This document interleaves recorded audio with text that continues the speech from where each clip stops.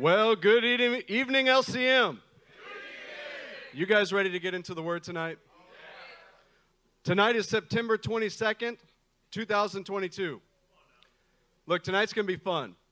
We're going to speak as family, to family, and we're going to discover some things together in the Word. You guys ready? Look, we're inspired by the messages that the Lord has given us in the last few weeks, and we could not be any more excited to share with you what the Lord has been speaking to our hearts personally. Amen. Tonight should be refreshing. Amen. Tonight should be exciting, and it should be inspiring for you as we dig into the Scriptures together. Yes. God is doing amazing things in our body, and we can easily see the growth that is happening in every family as we are collectively responding to the word of the Lord that is coming to us in these recent weeks. As we stand here, we can see the smiles on your faces. We can see the excitement in your eyes and the anticipation that you have. Get it, Rob? That the Lord is doing amazing things in this body. We want to talk to you tonight about something that is affecting our heart. Something that we are aspiring to have more of.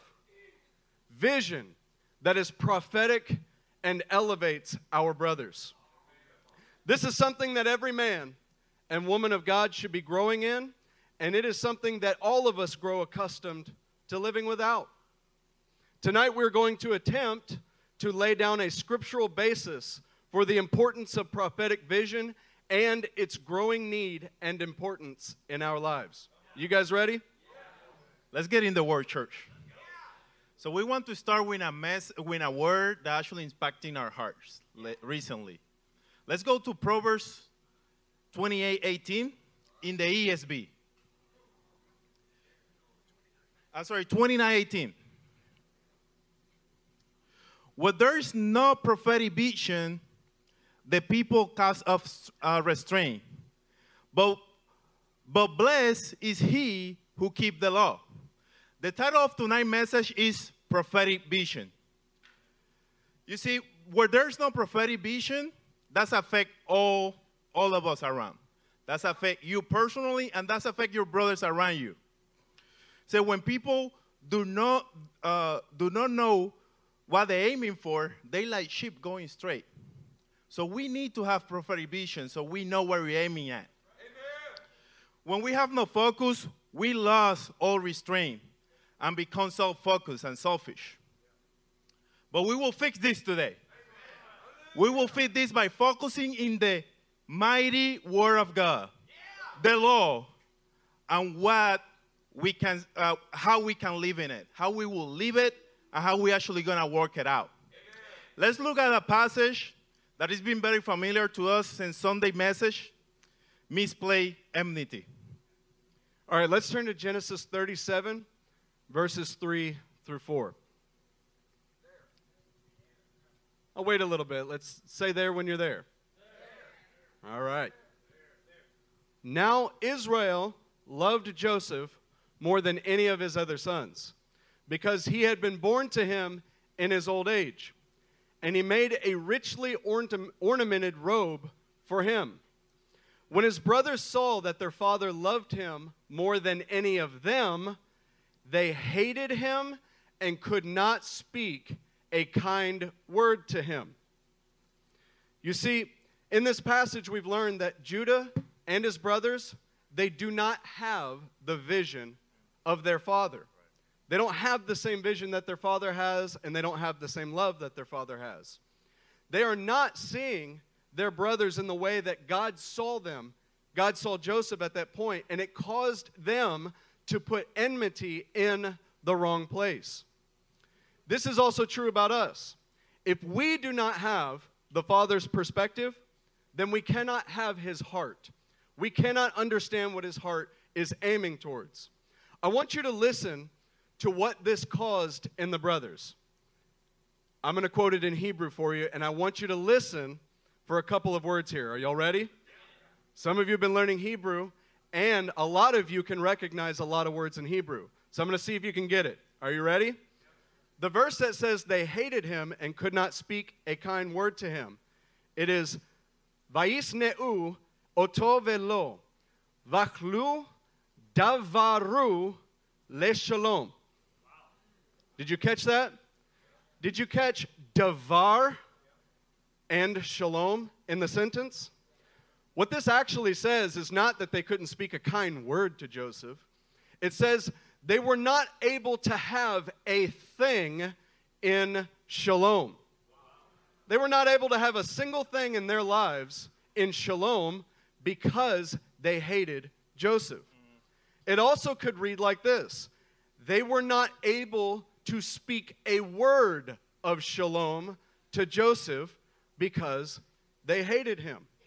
What you're seeing is that a lack of vision produced a lack of restraint towards their brother. Just like Proverbs 29:18 says.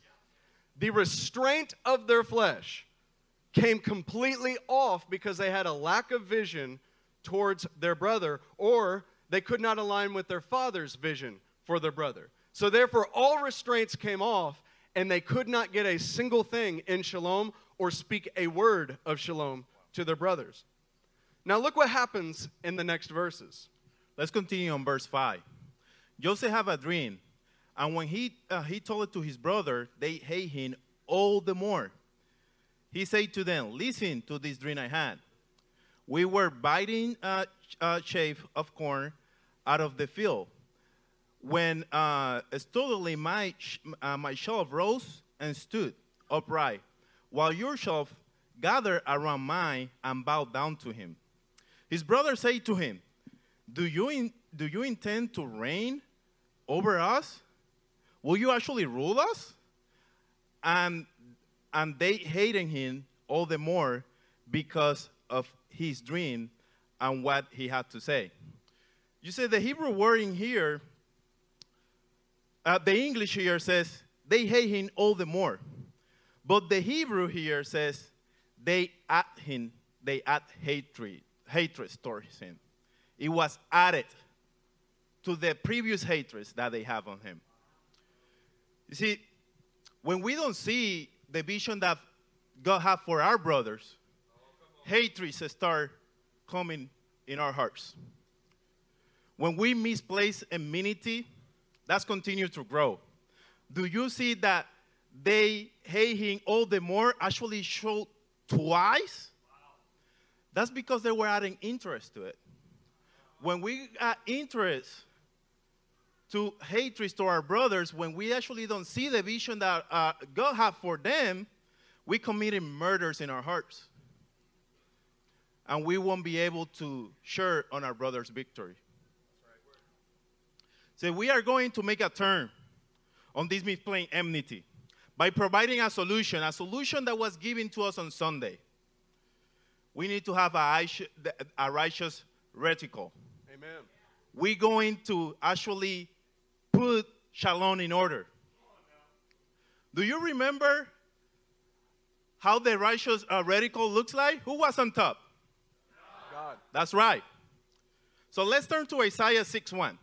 And let's see Isaiah radical getting in right order with God. We're going to see how the Lord dialed in Isaiah's reticle. You ready for Isaiah chapter 6, verse 1? It says, in the year that King Uzziah died, I saw the Lord seated on a throne, high and exalted, and the train of his robe filled the temple. Church, Isaiah is receiving a prophetic vision of the throne room of God. You will remember that in this prophetic vision, Isaiah is seeing smoke coming from the temple. He's seeing everything shake in an earthquake-like manner. And he also sees angels around the throne shouting and declaring that he is holy, holy, holy. This is the beginning of Isaiah's prophetic vision. It all started with Isaiah witnessing the attributes, the character, and just the sheer majesty of who God is. Like men such as Moses, Peter, and Paul, this is where most of us started in our relationship with the Lord. If you've said things like, well, I've loved the Lord my entire life, and then the Lord brought me to LCM, and I just started growing in my love towards the Lord when I got here. That's not true. If you are right with God, if you've had a born-again experience, if you've been regenerated in the Holy Spirit, whatever you want to call it, it all started with a revelation of God's holy character, the perfect nature of who He is, the justice that He has towards your sin, and it causing you to react in a certain way. Amen. That is how we start our vision with the Lord. You see, in a minute, you will see what this produced in Isaiah. But as we are thinking about Isaiah's commissioning, I want to remind you that this was never meant to be a one-time event in Isaiah's life, nor was it meant to be a one-time event in our lives as well. Remember what Jesus said to Paul in Acts 26, verse 16. He said, "Now get up and stand on your feet." This is after he received his vision. "Get up and stand on your feet. I have appeared to you to appoint you as a servant and as a witness of what you have seen of me in this vision and what I will show you." Do you see the ongoing nature of having to, we see a vision and that causes us to interact with God, but the ongoing nature that is of the necessity of having to see the Lord each and every day in the same manner. We must start, just like Isaiah, of seeing a vision of the Lord daily. This is where our vision begins. We must see His character. We must interact with His attributes. We must get to know and interact with His reputation every day if we want to live in prophetic vision. Look at what this produced in Isaiah. Isaiah 6, verse 5. On verse 5 says, "Woe to me, I cry, I am in ruin, for I am man of unclean lips, and I live among a people of unclean lips, and my eyes have seen the King, the Lord Almighty." See, when we start seeing the character of God rightly, that's got something on us to see that we are not there. That his character is so clean that we have to aim to be there, that we have to fight for that. And that caused us to actually cry out for transformation. That caused us to see that we have selfish desire that we need to die to. This is caused Isaiah to actually see that his reticle wasn't right. And he aimed for transformation. He cried out for transformation. Something grew up in him that he wants to change. Stay in Isaiah 6. I will read to you 1 Corinthians 7:11. It says, "See what this godly sorrow has produced in you. What earnestness to clean yourself. What indignation, what alarm, what longing, what concern, what readiness to see justice done. At every point, you have proven yourself to be innocent in this matter." Church, we have to stop this. We have to stop proving innocent ourselves, thinking that we have achieved the righteousness of God. If you're thinking that your reticle is right, evaluate closely, because you're deceiving yourself. Ask the Lord to show you the eagerness to see where you're misplacing enmity with the Lord, where you put in and charging interest to your brothers because you don't see them the way that their Father see them. See, if you don't do this rightly, you will be destroyed. But we are here to help you tonight, church. Amen. Let's do it. So Isaiah's vision started with seeing the character, reputation, and attributes of God. That immediately caused him to cry out and look at himself rightly after seeing God rightly. Amen. He cried out for transformation, and that led to verse 7 of chapter 6. It says, "With it he touched my mouth and said, 'See, this has touched your lips. Your guilt is taken away, and your sin atoned for.'" Recognize that it was only after Isaiah saw the Lord rightly, he could see his own state rightly. That was the only way he could see himself. And after seeing his state in comparison to the Lord, it produced a desire to be transformed. He cries out. This actually resulted in atonement for Isaiah. He did not need to fabricate feelings of being right with the Lord. He actually found atonement at the throne of God. Oh, church, what is it like to have this atonement? It is freeing to actually have atonement from the Lord. It is freeing. It is burden lifting. It is shame crushing all at the same time. It is like seeing things right for the first time in your life.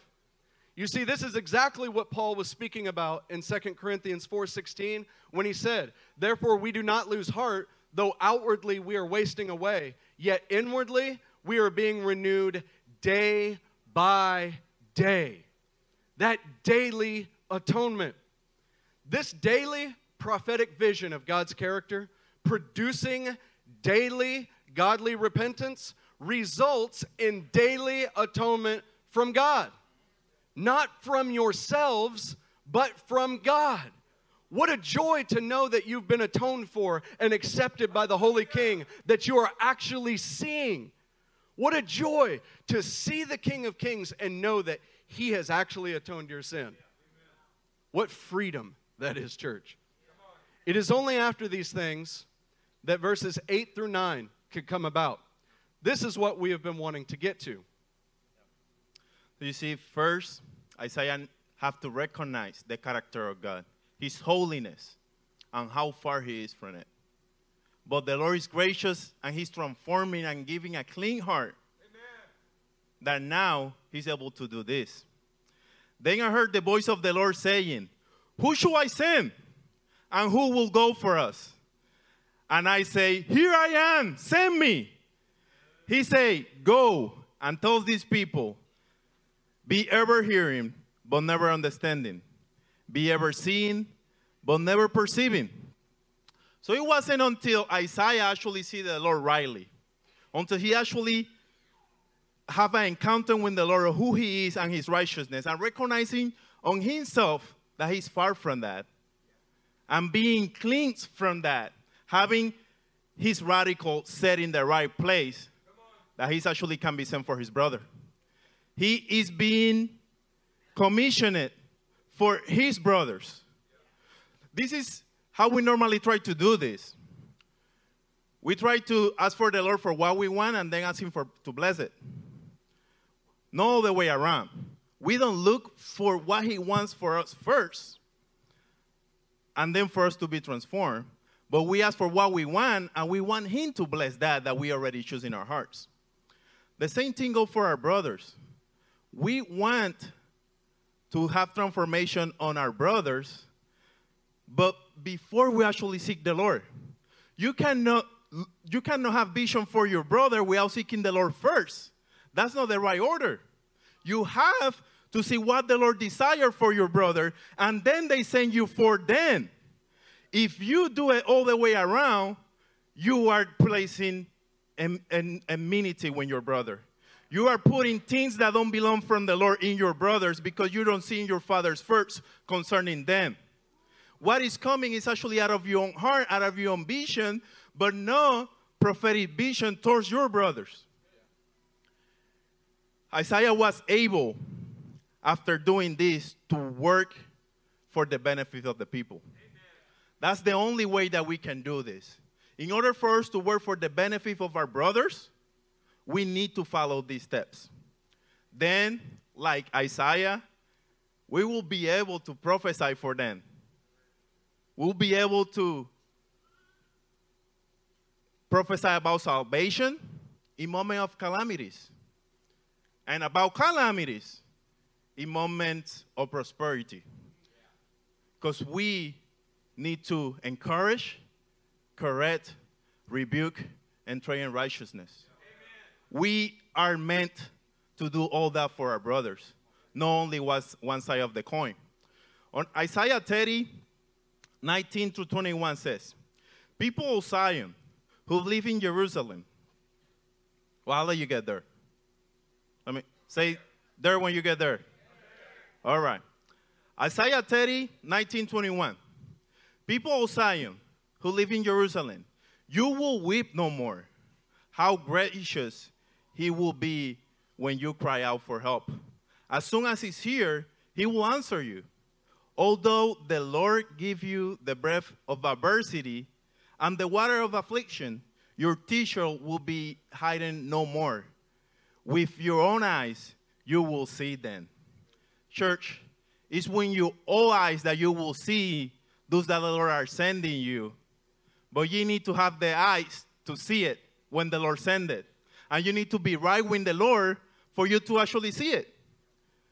Wherever you turn to the right or to the left, your ear will hear a voice behind you saying, this is the way, walk in it.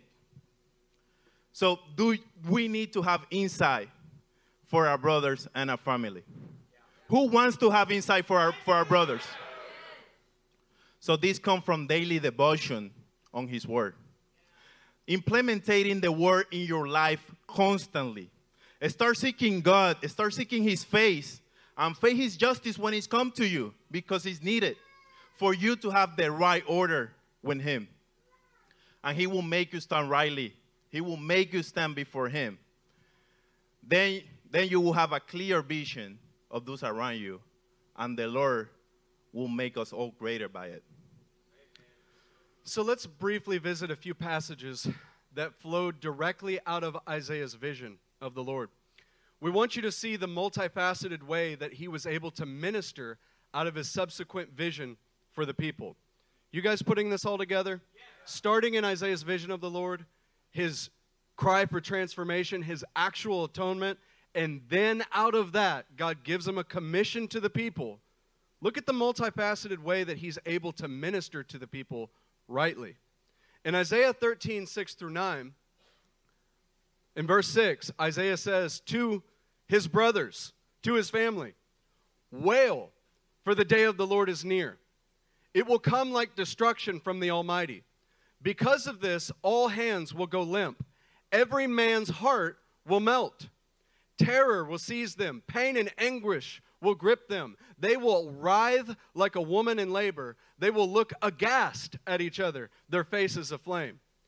See, the day of the Lord is coming, a cruel day with wrath and fierce anger, to make the land desolate and destroy the sinners within it. Isaiah was able to prophesy difficult warnings to the people. And those prophecies from Isaiah, they came from his own experience from the Lord. He wasn't just choosing to be mean when he felt like being mean. He was able to actually put his finger on the issue.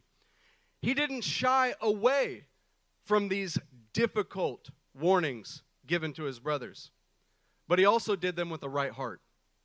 Have you guys ever struggled with having to give a difficult warning to a brother but doing it with the right heart? Isaiah was able to do that because his experience started with a vision of God and him being transformed. He's not charging usury here. He had already seen the Lord's holiness and repented personally. And he had already been atoned for. This was not Isaiah beating up his brothers or exploiting their weaknesses. He warned them because he wanted them to have the same experience he had. He was able to warn them rightly. But that's not the only thing Isaiah was able to do. Isaiah 45, verse 15 through 17. He speaks to his brothers in another way. Truly you are a God who hides himself, O God and Savior of Israel. All the makers of idols will be put to shame and disgraced.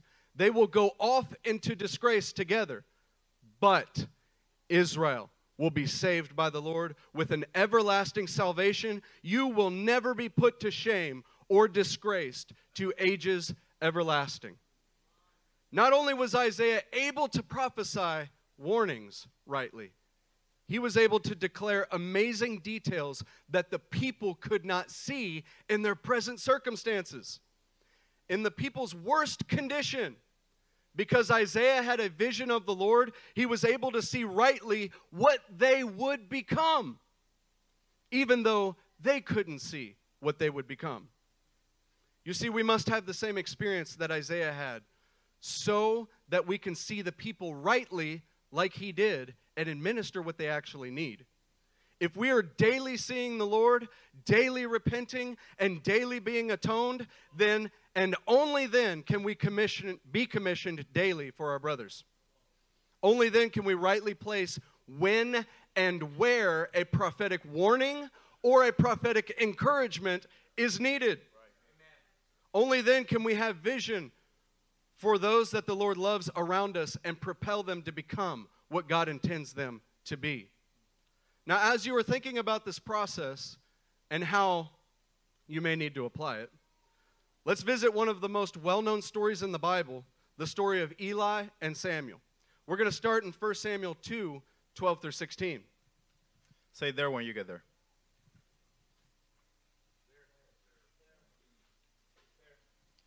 Eli's sons were wicked men. They have no regard for the Lord. Say boo. Boo. Now, it was the practice of the priests when the people that whenever anyone offered a sacrifice, and while the meat was being boiled, the servant of the priest will come with a three-pronged fork in his hand. He will plunge into the pan and kettle on cauldron or pot. The priest will take for himself whatever the folk brought up. This is how they treated all the Israelites who came to Shiloh. But even before the fat was burned, the servant of the priest will come and say to the man who was sacrificing, "Give us the priest some meat to roast. He won't accept boiled meat from you, but only raw." If a man say to him, "Let the fat be burn off first, and then take whatever you want," the servant will then answer, No, hand it over now. If you don't, I will take it by force." So first we see in this story that Eli's sons disregard the Lord. They have no regard for him. They have no disregard for the Lord because his father didn't have any regard for the Lord. Because they were comfortable abusing the people and taking for themselves the sacrifice. On verse 14, it says that they treat all the people of Israel this way. So they actually said the story where Samuel star, and the priest Eli and his sons, they do not care about the Lord because they abuse the people. They abuse the people and abuse the Lord. Now, when you're reading they had no regard for the Lord, it doesn't mean that they didn't mentally accept that the Lord existed. That's not what that means. When it says they had no regard for the Lord, it means that they had no honor. They did not prioritize the Lord above all. They did not put the Lord first daily in everything that they did. They didn't even think of anything to seek the Lord. That's what it means that they did not regard the Lord. I know if you're like me, on some weeks, some of us fall into that category. It's not just Eli. But notice what that causes them to do. No regard for the Lord causes them to abuse the people around them. Do you see that? Now look at 1 Samuel 2, 22 through 26.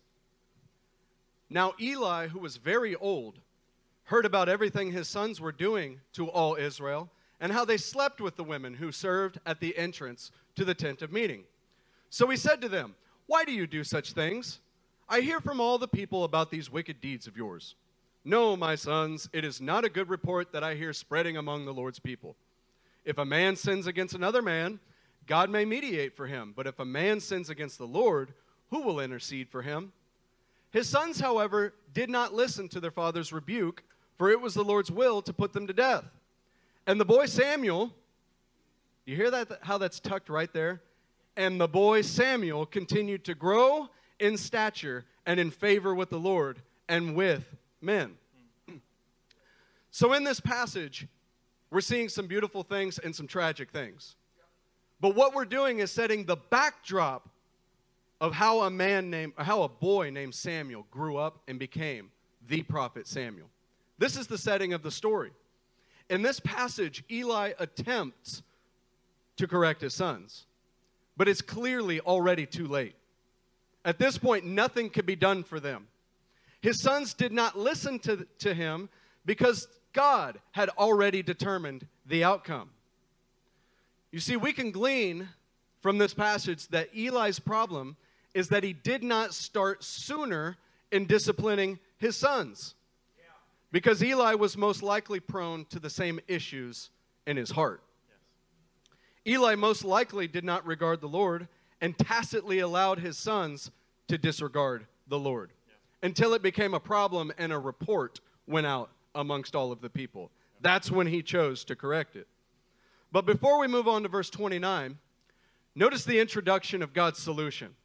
Samuel is continuing to grow in stature and favor while this is going on.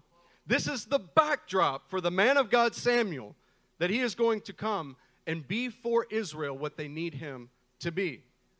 Tell me, do men of God always grow in safe, nice, neat environments? No. It's not what happened to Samuel. And you're going to see how God uses Samuel as a young boy in a little bit. So in verse 29, this is the prophecy against Eli and their son, and his son. Why do you scorn my sacrifice and offering that I prescribe for my dwelling? Why do you honor your son more than me by fathering yourself on the choice parts of every offering made by my people Israel? So now we see that Eli have the same heart issue that their son. That's actually where they get him from.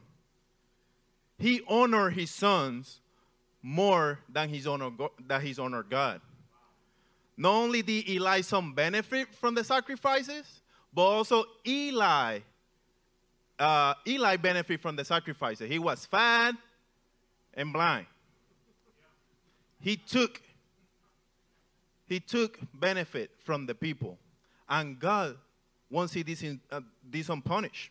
This is what continues saying in verse 34. And what happened to your two sons, Hophni and Phinehas, will be assigned to you. They will both die the same day. I will rise up for myself a faithful priest who will do according to what is in my heart and mind. See, the Lord, that's what the Lord's looking for. It's men that is looking to do what is on the Lord's hearts, not their own hearts. And to this person, this is what the Lord do. I will firmly establish in his house, and he will minister before my anointing one always. You see, God has pronounced judgment on Eli's house. He will die, and his sons will die too. This is the result of disregarding the Lord. The result when you do not have vision for God and atone from the people. Eli have an unrighteous reticle. For he put his sons on the top. Probably was somewhere in the middle. And the people were right on the bottom. I want you to see that image. The reticle, we know that God's going first. But Eli put his sons first. God was somewhere in the middle. He did rebuke their son. But he actually took part of that. And then the people of God, the very people that he was there for, was at the bottom. See, sometimes we think that we don't do these things. We don't do things in our church. But what about when the pastor brings correction to you? When they show you how you treat in your family is not the way that God ordained, but you still choose to do it your own way. You have placed your family on the top. Wow. And the people of God, the brothers around you, the pastors that are correcting you, that's the people of God that you're putting on the bottom. Think about this. You know, we may not say these things, but we certainly do. We certainly do when we are corrected. And we're, I don't know, that don't seem that is for me. That's not how I want to lead my family. That's not how I want to discipline my kids. That's not what the Lord has shown me. But this is what the word says. And you choose your sons. You choose your family. You choose your job. Whatever that is, fill it in. But you're choosing that, and you're mistreating the people of God. See, this won't go unpunished. But the Lord is merciful, and He wants to cleanse you for this thing. Amen. Yeah. We don't disregard these things. We're actually going to take action today. Amen. And we're going to have our radical right. Amen? Amen. So let's jump to 1 Samuel chapter 3, verse 1. Because we're going to see in just like Isaiah's day, God has a solution. And it's starting with a young boy named Samuel. In verse 1, the boy Samuel ministered before the Lord under Eli. In those days, the word of the Lord was rare. There were not many visions. One night, Eli, whose eyes were becoming so weak that he could barely see, was lying down in his usual place. But the lamp of God had not yet gone out. And Samuel was lying down in the temple of the Lord where the ark of God was. Then the Lord called Samuel. Samuel answered, "Here I am." We now, in this point in the story, finally see what was plaguing Eli and his family for so long. The root of the issue is that there were not many visions in the life of Eli. Weren't very many visions in those days.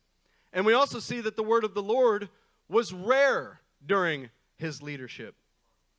In fact, his eyes were growing weak. His lack of vision of the Lord was causing him to not be able to see at all. During his reign, the people were no better than in the time of the judges. You know, throwing off restraint because of lack of vision, because there was no vision in the leadership of Eli. But thank God, say thank God, thank God. New leadership was being raised up. Verse 2 tells us that Eli laid down in his usual place. The Hebrew just says, in his place. So what we can infer from this passage is that he had his own place. He made a place for himself, and it's clear from this passage that it wasn't in the temple of the Lord. I know in all the children's story Bibles, it's usually in the temple with Samuel. But it says he has his own place. And where was Samuel? The lamp of God had not gone out. Samuel chose to sleep in the presence of God. You see, it is in this place that Samuel begins to hear the voice of the Lord. It is in this place that Samuel begins to interact with God. That Samuel, as a young boy, begins to interact with God's character and interact with God's voice. You see, this is a profound message for us, church. When the word of the Lord is rare among us, and there aren't many daily visions of the Lord in our lives and in our hearts and in our minds, and as a result, this causes the abuse of people around us, be like Samuel.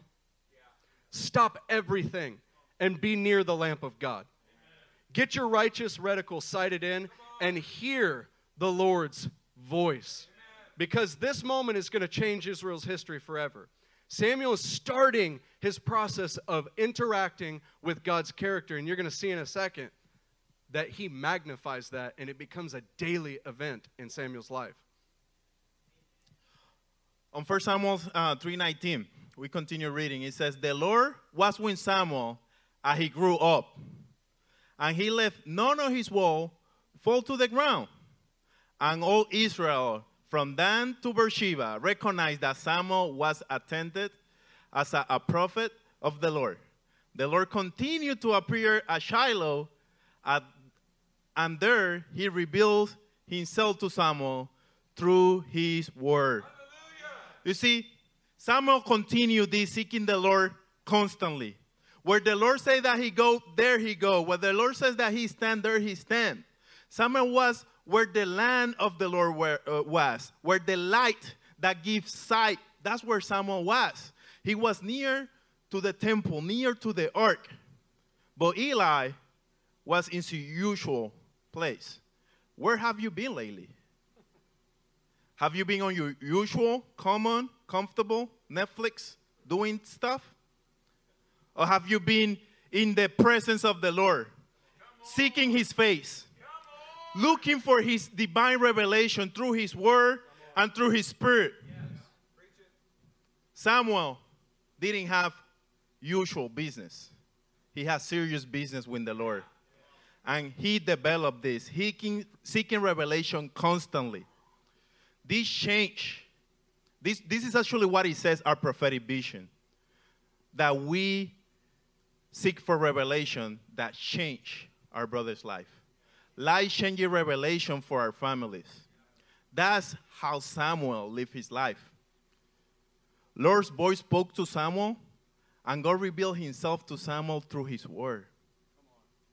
We need to start here, church. His word will reveal us things for our brothers, for our family, for one another. Samuel's eyes were full of life, just like Psalm 19, 7 through 8 says. Psalm 19, 7 through 8. Say it there when you get there.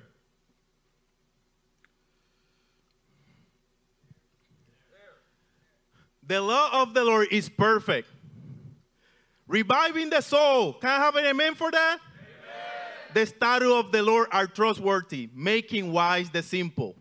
The precepts of the Lord are right, giving joy to the heart. The command of the Lord are radiant, giving light to the eyes. That's what we need to get our reticle right. It's the word of God that directs us. Like Samuel, searching his word daily, and God's word revealing to him through his word. This produced the same desire for transformation that we see in Isaiah. Samuel had the same transformation because he saw and have a revelation of who God is that caused him to change, that caused him to repent, so he can be sent for his nation, for his brothers, for his family. What that will do in you, that you start seeking the Lord wholeheartedly, that you start seeing his righteousness, his character rightly, and that you see that you are far from there, and you are eager to change yourself, you eager to be transformed, and the Lord will meet you at that point. He will meet you there, and he will cause transformation for the sake of your family, for the sake of your brother, for those around you. See, this gave Samuel right vision for the people, just like Isaiah. This also reminds us of how the Lord worked in Ezra's life. You remember this from Tuesday night. Let's have a slide there. My brother Justin will cover that, and I want you to put clear attention to what I'm about to say right now. Ezra started in the same place that Isaiah and Samuel did. Ezra started by personally opening the book. That caused Ezra to stand in a unique way. Ezra spoke in a way that opened the spiritual realm to others, and Ezra inspired those around him to stand in a familiar fashion, in a similar fashion. As you're looking at that slide, reckon with it. Ezra started by opening the book. How did the Lord reveal himself to Samuel? Through his word. This allowed Ezra, this allowed Isaiah, this allowed Samuel to personally see the Lord through his word and to see himself rightly.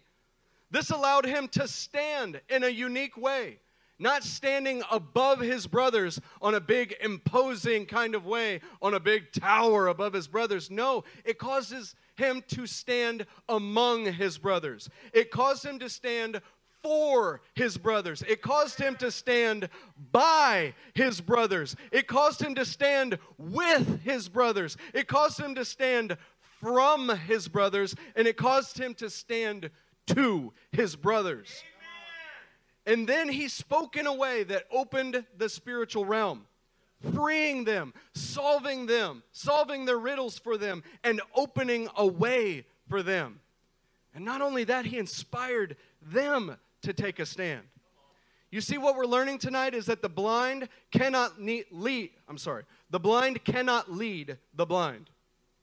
We need the word to open our eyes to who our King is, where we need to be transformed, where we need atonement, and then we can lead. Amen. Psalm 119 verse 18 says, "Open my eyes that I may see wonderful things in your law." Open my eyes, Lord, to the vision of who you are through what I am reading in your law and your word. You see, Samuel did this. Ezra did this. And we must do this because the vision of our brothers is at stake. Let's put this slide in the screen again. See, when we personally engage with the scripture, we can stay a stand in what the scripture said. We can actually live what the scripture said. We first need to personally engage with it. Then we will be able to develop deep conviction about the word. The word will actually make us stand in a different way. It will make us stand in confidence that doesn't come from us, but it's come from the Lord. Yeah. Then we can preach the word boldly. Yeah. We can preach the word because we actually interact. We live it. We walk it out. We can tell to others what the word have done to us, and that will inspire others. That's what the Lord is showing us, church. In contrast to this, we often try to preach the word before we take a stand. You try to preach the word before you actually engage with it and live it. That's what make you a fool.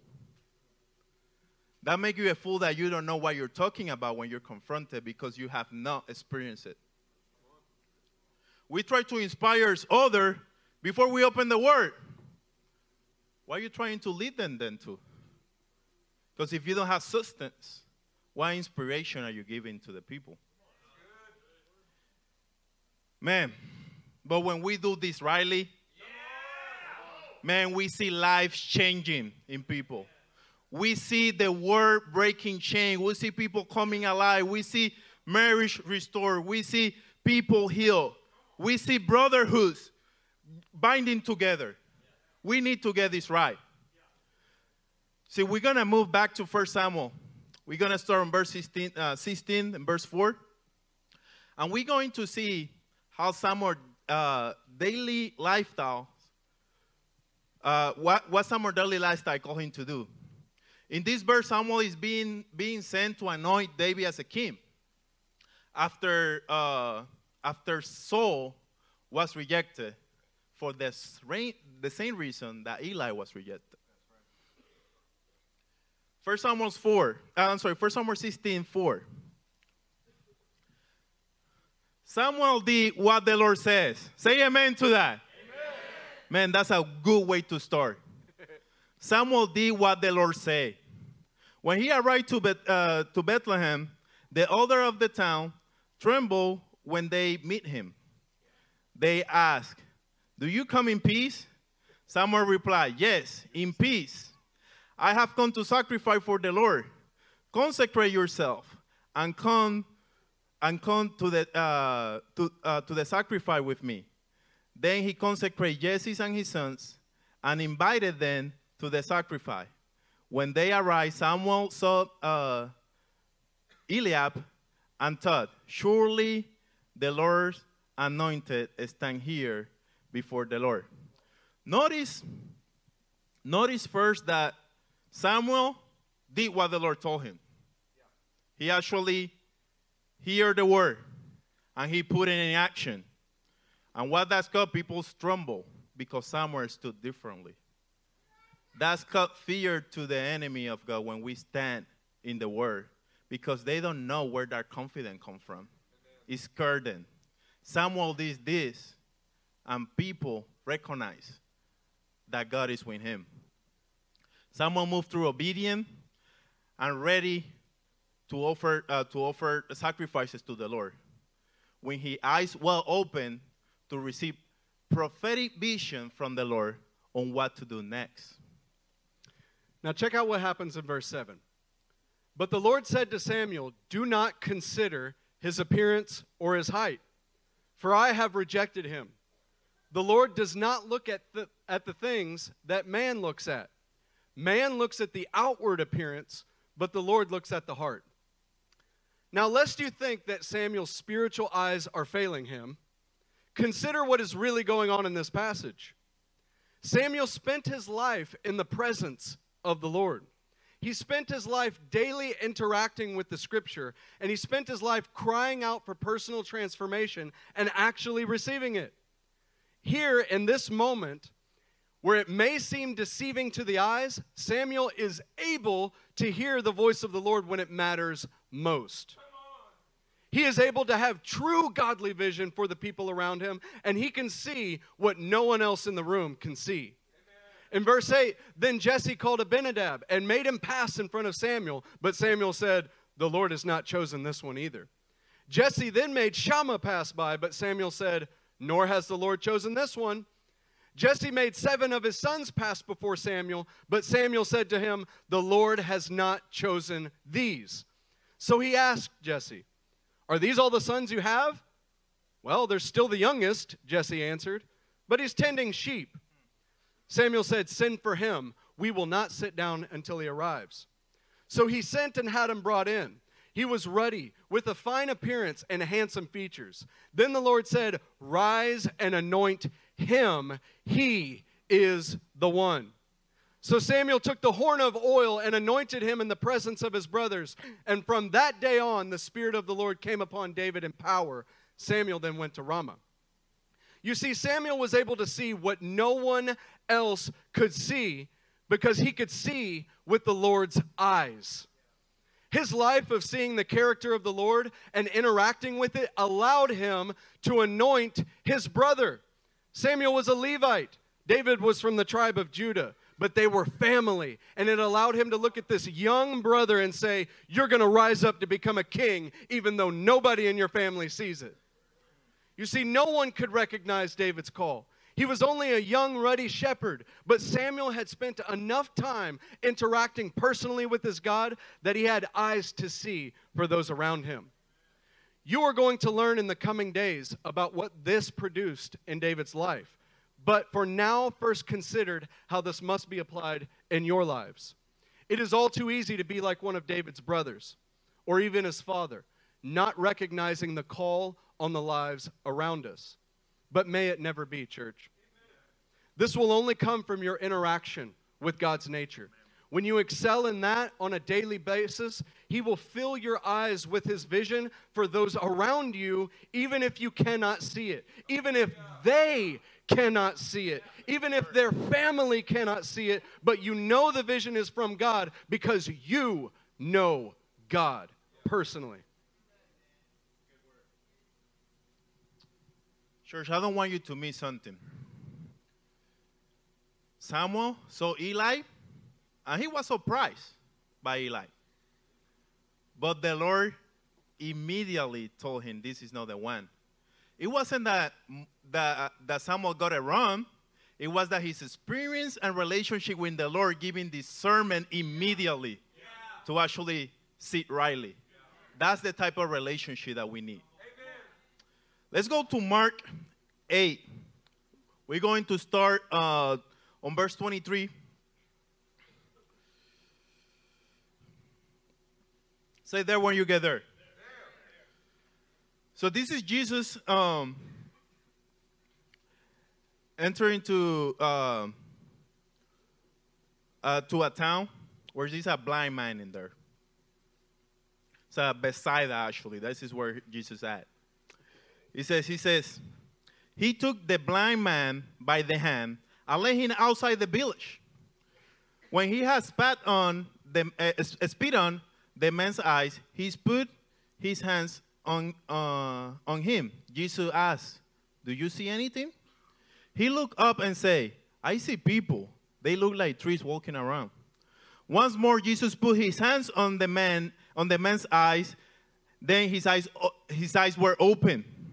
His sight was restored, and he saw everything clearly. Jesus sent him home, saying, do not go into this village.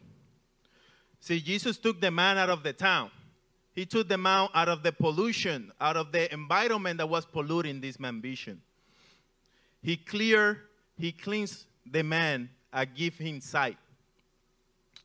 Notice that the blind guy, he didn't see it once.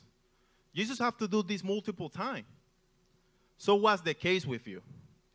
When you came to this church, you couldn't see anything. But your eyes were open. Your eyes were open, and you were able to see clearly. Matter of fact, our pastor did it to you many times. And for some of you, they're still doing it because you have choose to go back to the village, to the pollution that is blinding you. The pollution of your own desires and your fleshly nature that want the things of this world. So how does this look like? Normally, when you don't see Riley, when you don't see your brothers Riley, you say, I don't know. I don't think I have enough to talk about with that brother. I don't get along with them. They don't like the same thing that I like. I don't know. That brother is too strong in Christ. Or, I don't know. I'm too weak in Christ. Oh, we just not from the same country. We just don't eat the same food. We just don't. We don't do this. We don't do this. That is pollution that is being on your side. Amen. Ask me how do I know? Because the Lord has opened my eyes. He has opened my eyes to see clearly who my brothers are. And I know that you still have the same pollution, and I know the Lord tonight will open your eyes so you can actually open your eyes and fight for your brother and has vision for them because they need it. The Lord puts you in here because he can call the end from the beginning. And even if you cannot see what you are about to become, he can see it because he has called it from the very beginning of the word. He has spoken you into creation. He will transform you in what you will become. Now we have the opportunity to open our eyes. Amen. Let's go to 2 Corinthians 3, 6 through 18. Say, open your eyes when you get there. Open your eyes. It says, but whenever anyone's turned to the Lord, say, hallelujah. Hallelujah. The veil is taken away. That's great news, church. Your veil will be taken away when you turn to him. You'll be able to see rightly. You'll be able to have your shalom in the proper place. You'll be able to see your brothers and have insight about their life because you're seeking your God first. Your blind is being taken away. It says, now, the Lord is the Spirit, and where the Spirit of the Lord is, there is freedom. Church, this is what we experience. The freedom of seeking him constantly, of getting on his word for insight, on walking on it, on repenting rightly. There is freedom on this thing. And the Spirit, just like Samuel, is opening our eyes. Hallelujah. So we can say, Lord, here I am, taking a stand on your word. And what you have for my brothers, give it to me because I'm gladly to deliver to them. It says, and we, who with unveiled faces, all reflect the glory of God, are being transformed into his likeness. With ever-increasing glory, we come from the Lord, who is the Spirit. So it is only when we turn to him that we can have vision. And this vision gives us freedom. Give us freedom of sin and selfishness. Our righteous eyes get restored. Our gentle back get placed in the right place so we can see rightly our brothers. Knowing that we are being transformed constantly. That what you see right now, look at your brothers. Look at them. What you see now, that's about to change. For good. They will become the righteousness of God. But now, if you don't see it, have the true testimony or see what your brother will become. Have the righteousness of God to see what they will be, what the righteousness that they're becoming. We need faith on our brothers. We may see them like, I don't know about that brother. I don't know where he's heading.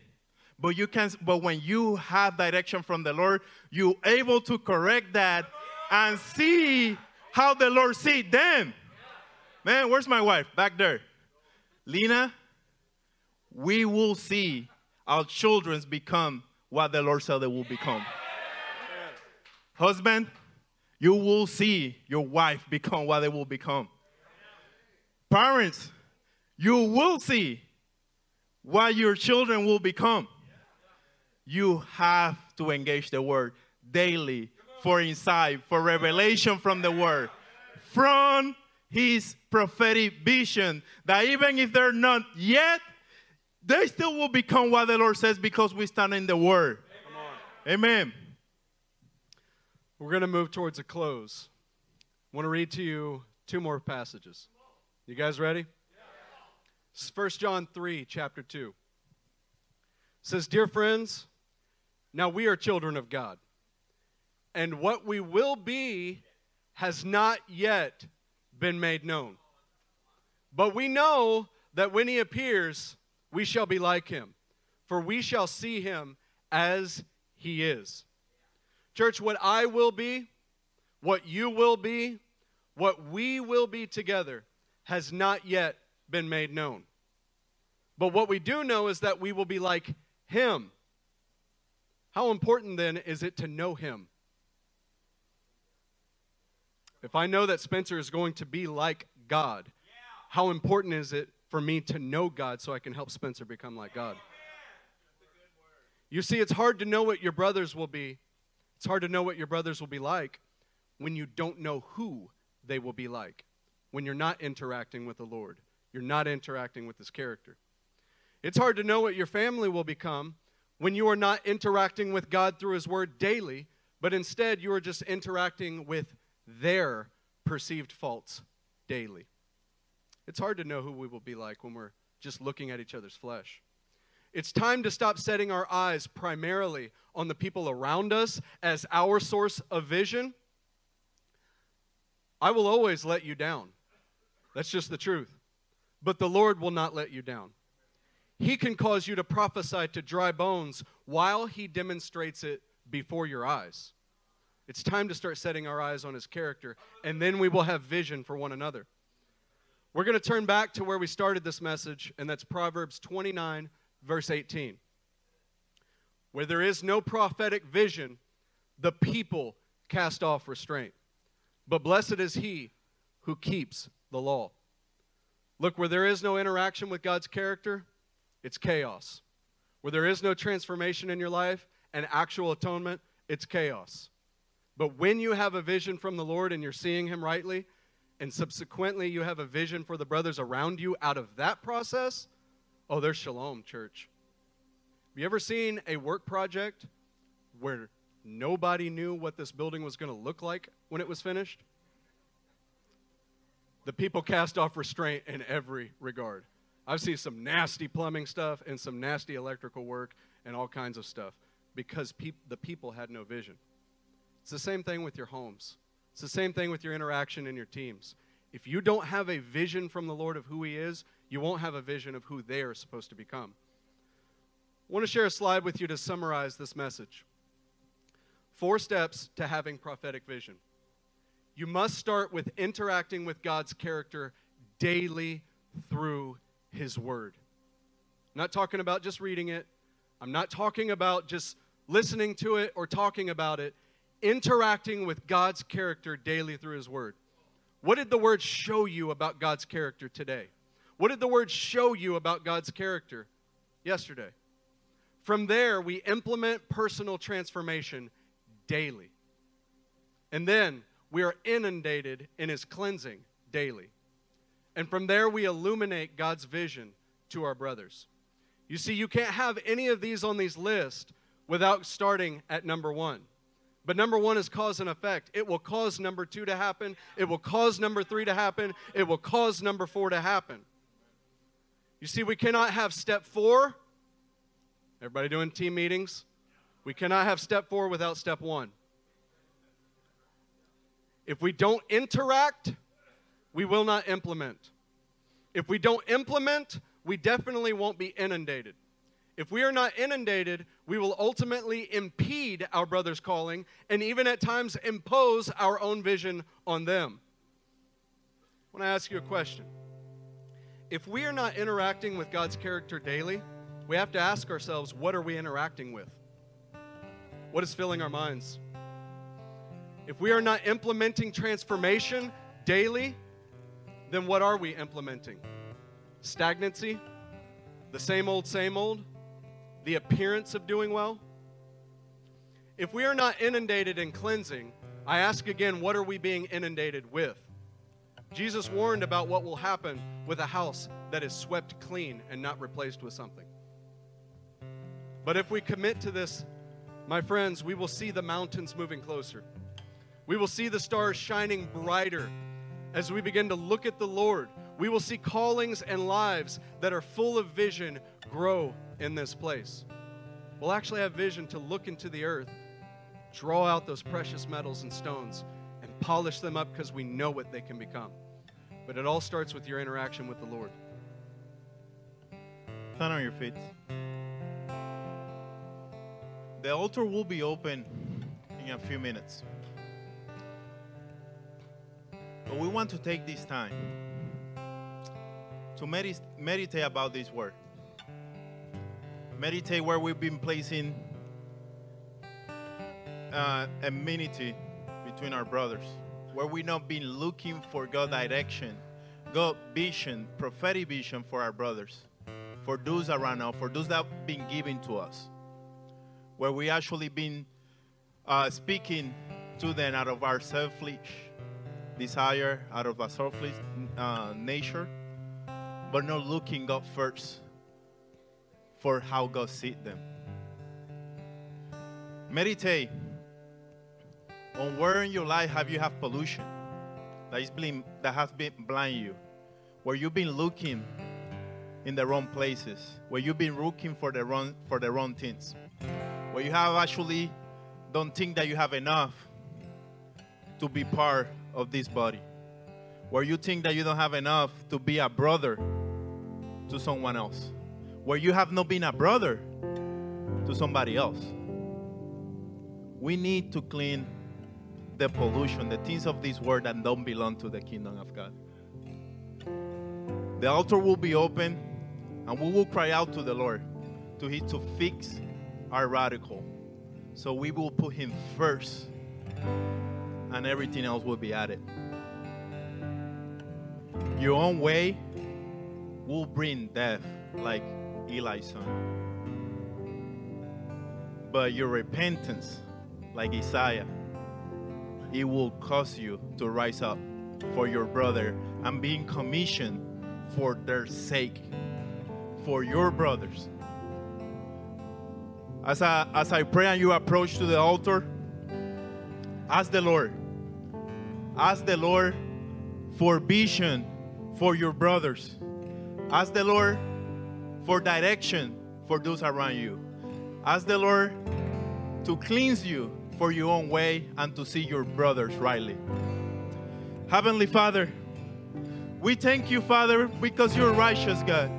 You show us, Father, our iniquities, Father, and your desire is to cleanse us, God, so we can be sent, so we can go, Father, on your behalf, so we can be sent, Father, and change the world around us. But we first desire to make it right with you. In the areas, Father, that we have put our own desire, when we have misplaced amenity, God, when we have put our own ways, God, and disregard you, where we have, Father, put our own thoughts of who our brothers are instead of seeking you for who they are or what their promises for them are, on how to build them up in love as you do, God. Cleanse us and make it right in your sight, Father, so we can lift up our brothers. In Jesus' name we pray.